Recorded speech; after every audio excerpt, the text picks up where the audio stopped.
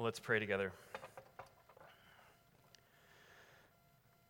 Father, as we come to this text, we ask for your help to understand your revelation, appropriate especially as we look at a text like this about mysteries that human minds and knowledge cannot conceive apart from your help. And so we ask that you would give us insight and give us knowledge, and that you would help us to see your glory and the glory of Jesus. And we ask this in his name. Amen. So if you were with us last week, we started the book of Daniel, where we were introduced to Daniel and his friends, these young teenage Jewish exiles who are taken from their homeland by the king of Babylon, and they're brought to Babylon, and this is where they are going to live the rest of their lives, in exile, in a place where from the average citizen to the elites and the important people above them do not share their faith, do not share their core convictions, their belief in the God of Israel and wanting to follow him, but rather they worship other gods.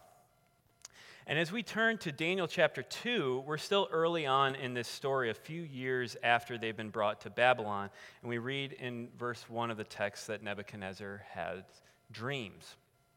Now, this may not seem immediately important to us. You have dreams, I'm assuming. I have dreams. For some reason, I tend to have really terrifying or weird dreams when I consume too much salt before going to bed. I don't know if anyone else has this experience. When Aaron and I used to live in Philadelphia, there was this bar, Union Jack's, that made the best wings I've ever had, and of course they were just packed with sodium. But it was basically a guarantee when I would consume these wings that I would wake up in a terror, or I would have like the strangest, most vivid dream I'd ever had. And they were always very interesting, but they didn't affect my life. So we turn to this text, right, and we see that Nebuchadnezzar, he is obsessed with his dreams. He is adamant that he has to figure out what his dream means and what's going on here. Well, in every culture, there is a way or multiple ways that we seek to gain knowledge, how we think that we can get knowledge. And this is important because every culture that has ever existed, we know that there are certain things that we have to understand and that we have to know to live life.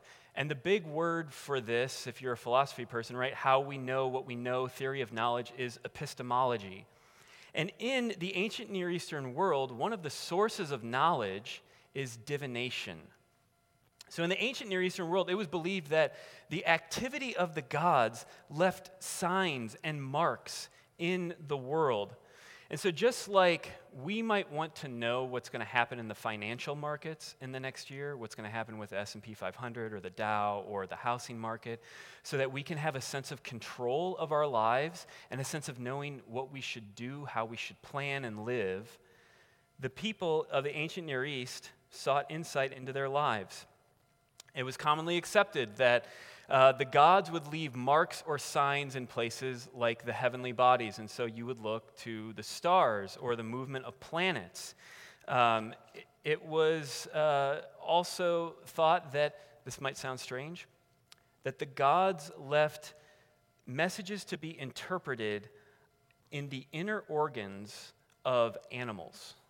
And so you would look at the organs, the liver, different parts of animals that had been sacrificed, and you would consult these books, extipacy manuals, which are these really cool books that teach you how to interpret signs in a goat liver or something like that to know what the gods are saying, or the gods communicated in dreams.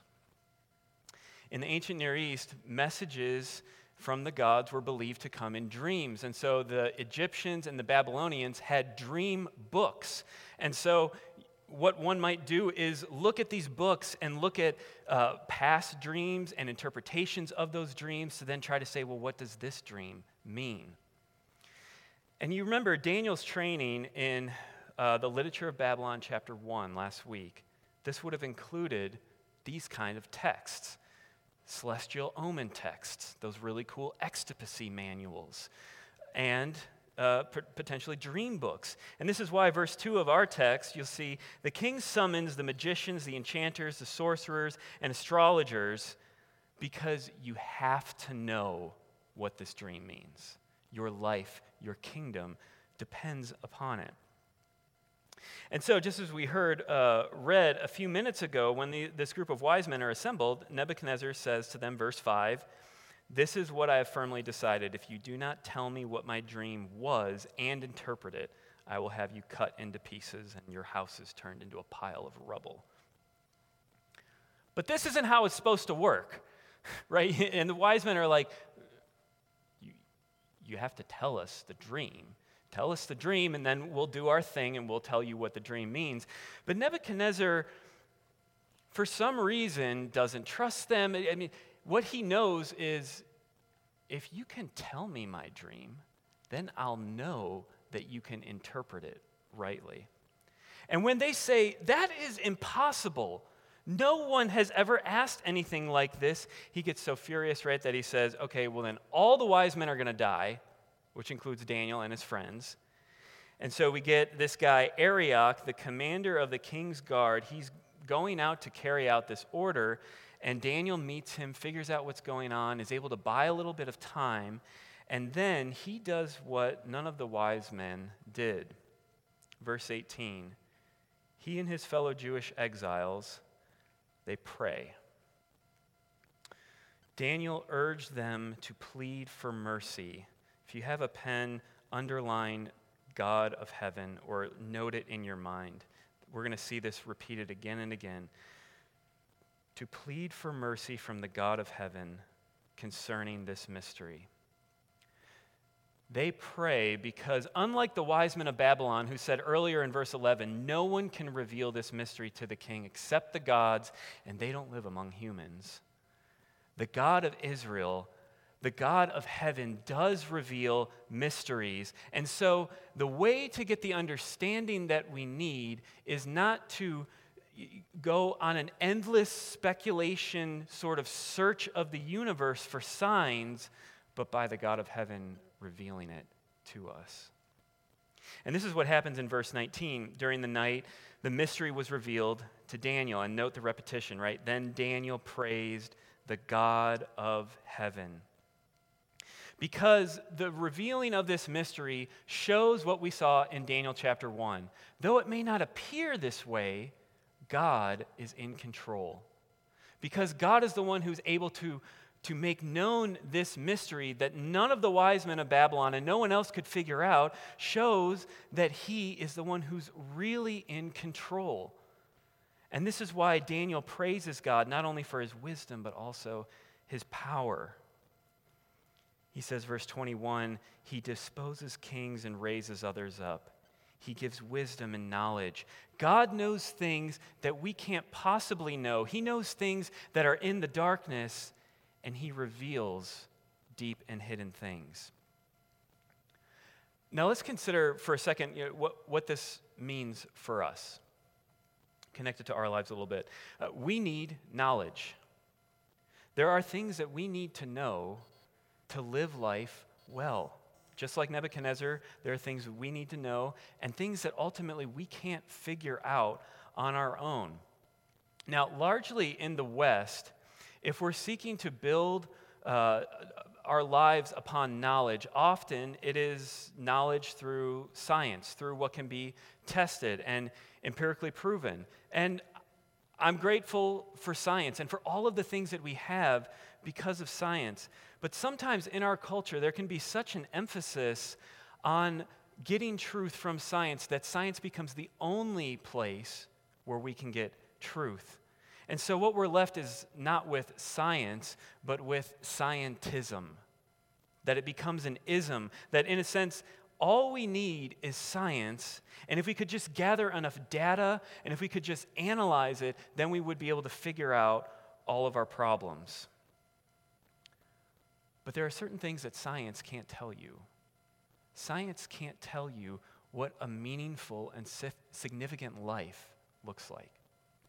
And science can't tell you what your purpose is. And science can't tell you what a human being is for, and it can't tell you who you are. And you have to know these things to live. And so what's happened for some time now is that these questions of meaning and purpose and identity, they're almost in a sense ruled out from the start. Or someone might say, well, you really can't know those things. You can't know your purpose. I mean, what's your purpose? I don't know. You have to just create it. And you have to create your identity, your meaning. You have to create your purpose. You might even have to create what's right and what's wrong for you, because there are no answers to these things. The only things that we can know are the things that we can test in a lab. But as philosopher Alvin Plantinga says, he says, this argument is like the drunk man who insisted on looking for his lost car keys only under the street light on the grounds that the light was better there. Do you see his point? He's saying, it's like saying, because I can see this, I can understand this must be the truth that I need to live. But what if the truth is over here? What if there is truth that we can't actually get at through science, but I absolutely need it to live? What if it's in the dark, but we need it? We need meaning. We need purpose, we need significance, we need to know who we are, we need to know what we're made for. And I think all we have to do really is to look at our culture, to look at the confusion at times. If you've ever had a deep conversation with someone else about these sorts of things, or asked them, what do you think your purpose is? Or is there hope for the world? These sorts of questions.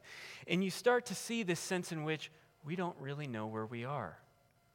We're in the dark, and we're just scrambling around for answers. And sometimes we're sad. Sometimes we're just apathetic about it. Sometimes we're hopeless. Sometimes we're angry, like King Nebuchadnezzar. We, like the Jewish exiles, the people of Babylon, we need knowledge that we really can't get on our own. We need the God of heaven who reveals mysteries. Let's turn back to our story. Since we didn't read all of this, I want to read at least part of the text. So if you would, follow along with me. I'm going to pick up at verse 24. Then Daniel went to Arioch, to whom the king had appointed to execute the wise men of Babylon, and said to him, do not execute the wise men of Babylon. Take me to the king, and I will interpret his dream for him. Arioch took Daniel to the king at once and said, I have found a man among the exiles from Judah who can tell the king what the dream means. The king asked Daniel, also called Belteshazzar, are you able to tell me what I saw in my dream and interpret it? And Daniel replied, no wise man, enchanter, magician, or diviner can explain to the king the mystery he has asked about. Notice what he says. But there is a God in heaven who reveals mysteries. He has shown the king, Nebuchadnezzar, what will happen in the days to come. In your dream and in the visions that pass through your mind as you were lying in bed are these. As your majesty was lying there, your mind turned to things to come, and the revealer of mysteries showed you what is going to happen. As for me, this mystery has been revealed to me, not because I have greater wisdom than anyone else alive, but so that your majesty may know the interpretation, that you may know and understand what went through your mind. Your majesty looked, and there before you stood a large statue, enormous, dazzling statue, awesome in appearance. The head of the statue was made of pure gold, its chest and arms of silver, its belly and thighs of bronze, its legs of iron, its feet partly of iron and partly of baked clay. While you were watching, a rock was cut out, but not by human hands. It struck the statue on its feet of iron and clay and smashed them. Then the iron, the clay, the bronze, the silver, and the gold were all broken to pieces and became like chaff on the threshing floor in the summer. The wind swept them away without leaving a trace. But the rock that struck the statue became a huge mountain and filled the whole earth. All right, pause. Are we following what's going on so far, right? Nebuchadnezzar's dream is of this statue, and it has 4 parts. And in verses 36 and following, Daniel is going to interpret what the dream means. And basically, each of these 4 parts represents a different kingdom. Nebuchadnezzar is the head of gold, and after him there are going to be 3 other kingdoms. Don't worry about the details right now. This comes up again in chapter 7, and so we're going to unpack it more there. So you have these 4 kingdoms, and then you have this rock that smashes the statue. Let's jump down to verse 44, where Daniel gives the interpretation of the rock. In the time of those kings, the God of heaven will set up a kingdom that will never be destroyed, nor will it be left to another people. It will crush all those kingdoms and bring them to an end, but it will itself endure forever. Okay. Now consider what this dream means for exiles, Daniel and his friends, for what it means for all of us who follow Jesus, right? We said last week, who say to Jesus, your kingdom come. And so the Bible would say to us that we are exiles in this world. This revelation says to you, hold on. Keep waiting. Though it may not appear this way, all of the earthly kingdoms will fall. They will not be remembered. But God's kingdom, his eternal kingdom, is coming. The mystery that God reveals to Daniel, the revelation that his fellow Jewish friends and Daniel himself need, the revelation they need to live as exiles in a foreign land, the revelation they need to cling to and they need to build their lives upon is that the God of the Bible, the one who does reveal mysteries, who draws near to his people, who helps them and gives them insight, he is bringing his kingdom into this world. And so hold on and wait for it. I want you to think about, for a moment, technology. Have you ever been in a situation where you were going to buy maybe a new car or a new TV or a new phone or a new computer, and for some reason you waited? So when I lived in Delaware, one of my good friends, fellow campus minister with RUF, just down the street, Delaware State, Daryl Watley, he was like the tech guy in RUF. So if you had a tech question, you emailed Daryl. The lovely piano keyboard that we got for the church, that came through Daryl. I emailed Daryl. I said, Daryl, what kind of keyboard should we get? And he was like, you got to get this one, man. So anyways, Daryl's the tech guy. And I remember a few years ago, I was thinking about getting a new Mac computer. And I asked Daryl, what do you think? What do you think about the Mac computers at this time? I don't remember when this was, if you're a real techie person. But Daryl said to me, don't buy. They have all sorts of issues right now. There's all these kinds of techie stuff that I didn't understand. He goes, you got to wait. You got to wait till next year. You got to wait till next fall, because they're going to come out with a new model, and it's going to fix all of the stuff that's messed up in this one. Don't buy. You got to wait. And what Daniel 2 is saying to us is, don't buy into the kingdoms of this world. Don't put the weight of your life here, because these kingdoms, the kingdoms that we make, that we rule, they have fatal flaws. They have inconsistencies. They will not last. They are not going to last forever. So wait for this coming kingdom. A wise person invests their life, spends the currency of their life in something that is going to last, that isn't temporary, that isn't full of instabilities. I want you to think about Daniel for a second, right? Daniel is a teenager when he goes into exile, and he's going to be in exile until he is an old man. And he's no longer even under Babylon anymore, but he's under one of those other kingdoms. I want you to think about, where are you in your life? Are you young? Where are you investing your life? Where are your dreams being held? What if you invest your life in the equivalent of the iPhone 13, which might be really cool right now, but in a matter of months is going to be old news, and in a matter of years is going to be completely obsolete? I remember in RUF, one of the grad students that was in our group, my experience, grad students are poor. He was poor. When I was a grad student, I was poor. He had an iPhone 4, not a 4S, a 4. This was like a few years ago. his phone was so obsolete that he couldn't even access the App Store anymore.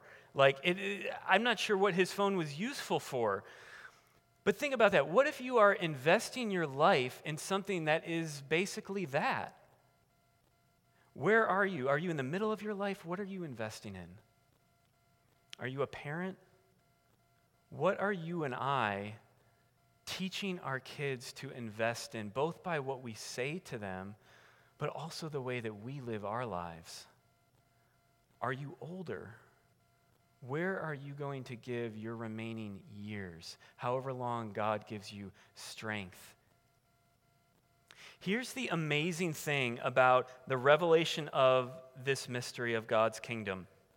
As you move into the New Testament, this text is one of the primary places where Jesus gets his vision of the kingdom. I mean, really, the book of Daniel is so important to Jesus' vision of the kingdom.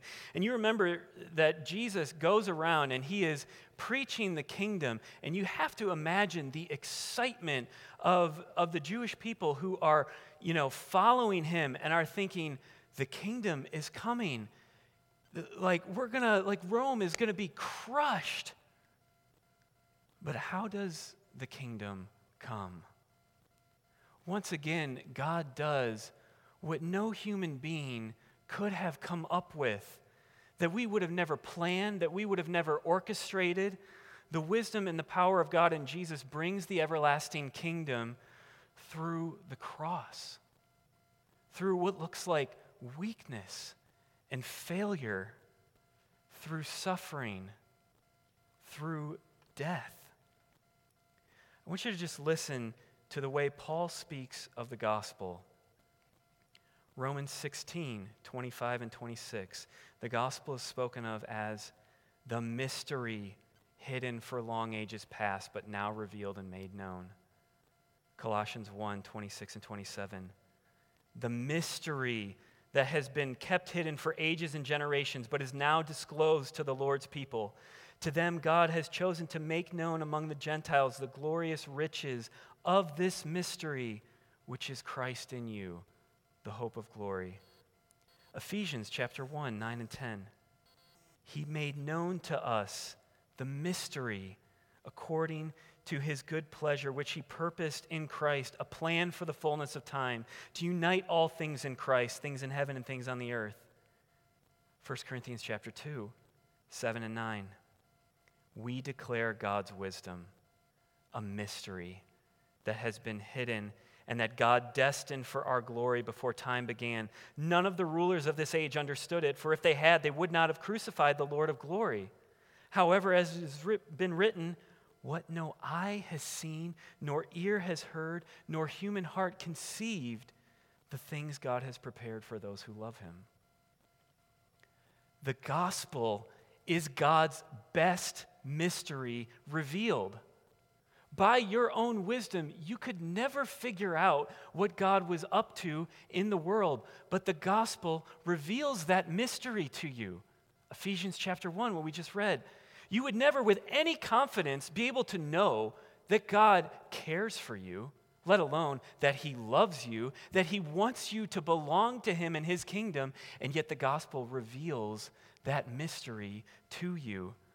You would never have come up with the way in which God was going to bring about his glorious kingdom, how he was going to forgive our sin, how he was going to uphold his justice and deal with evil and show his power and his wisdom. But the gospel reveals that mystery. The God of heaven reveals mysteries. Where is the debater of this age? That's what Paul asks. Has the world come to know God through our wisdom, through our knowledge? The only one who can reveal such amazing and wonderful mysteries is the God who, in his great faithfulness, did come to live among men, and who died and who rose again, that it would not be by human wisdom or human power or human ingenuity, but it would be by grace, that we would know him and belong to him. It's in light of this God who reveals such wonderful mysteries that I want to invite us to turn to a time of prayer, that we would praise him for such grace and mercy toward us, telling us things that we would never have been able to figure out apart from him, but also perhaps spending some time naming and confessing those ways that we have sinned against him, perhaps ways that we have tried to make life work without him. I'll give us a few moments for silent prayer to do that, and then in a short time I'll lead us in prayer. Let's pray.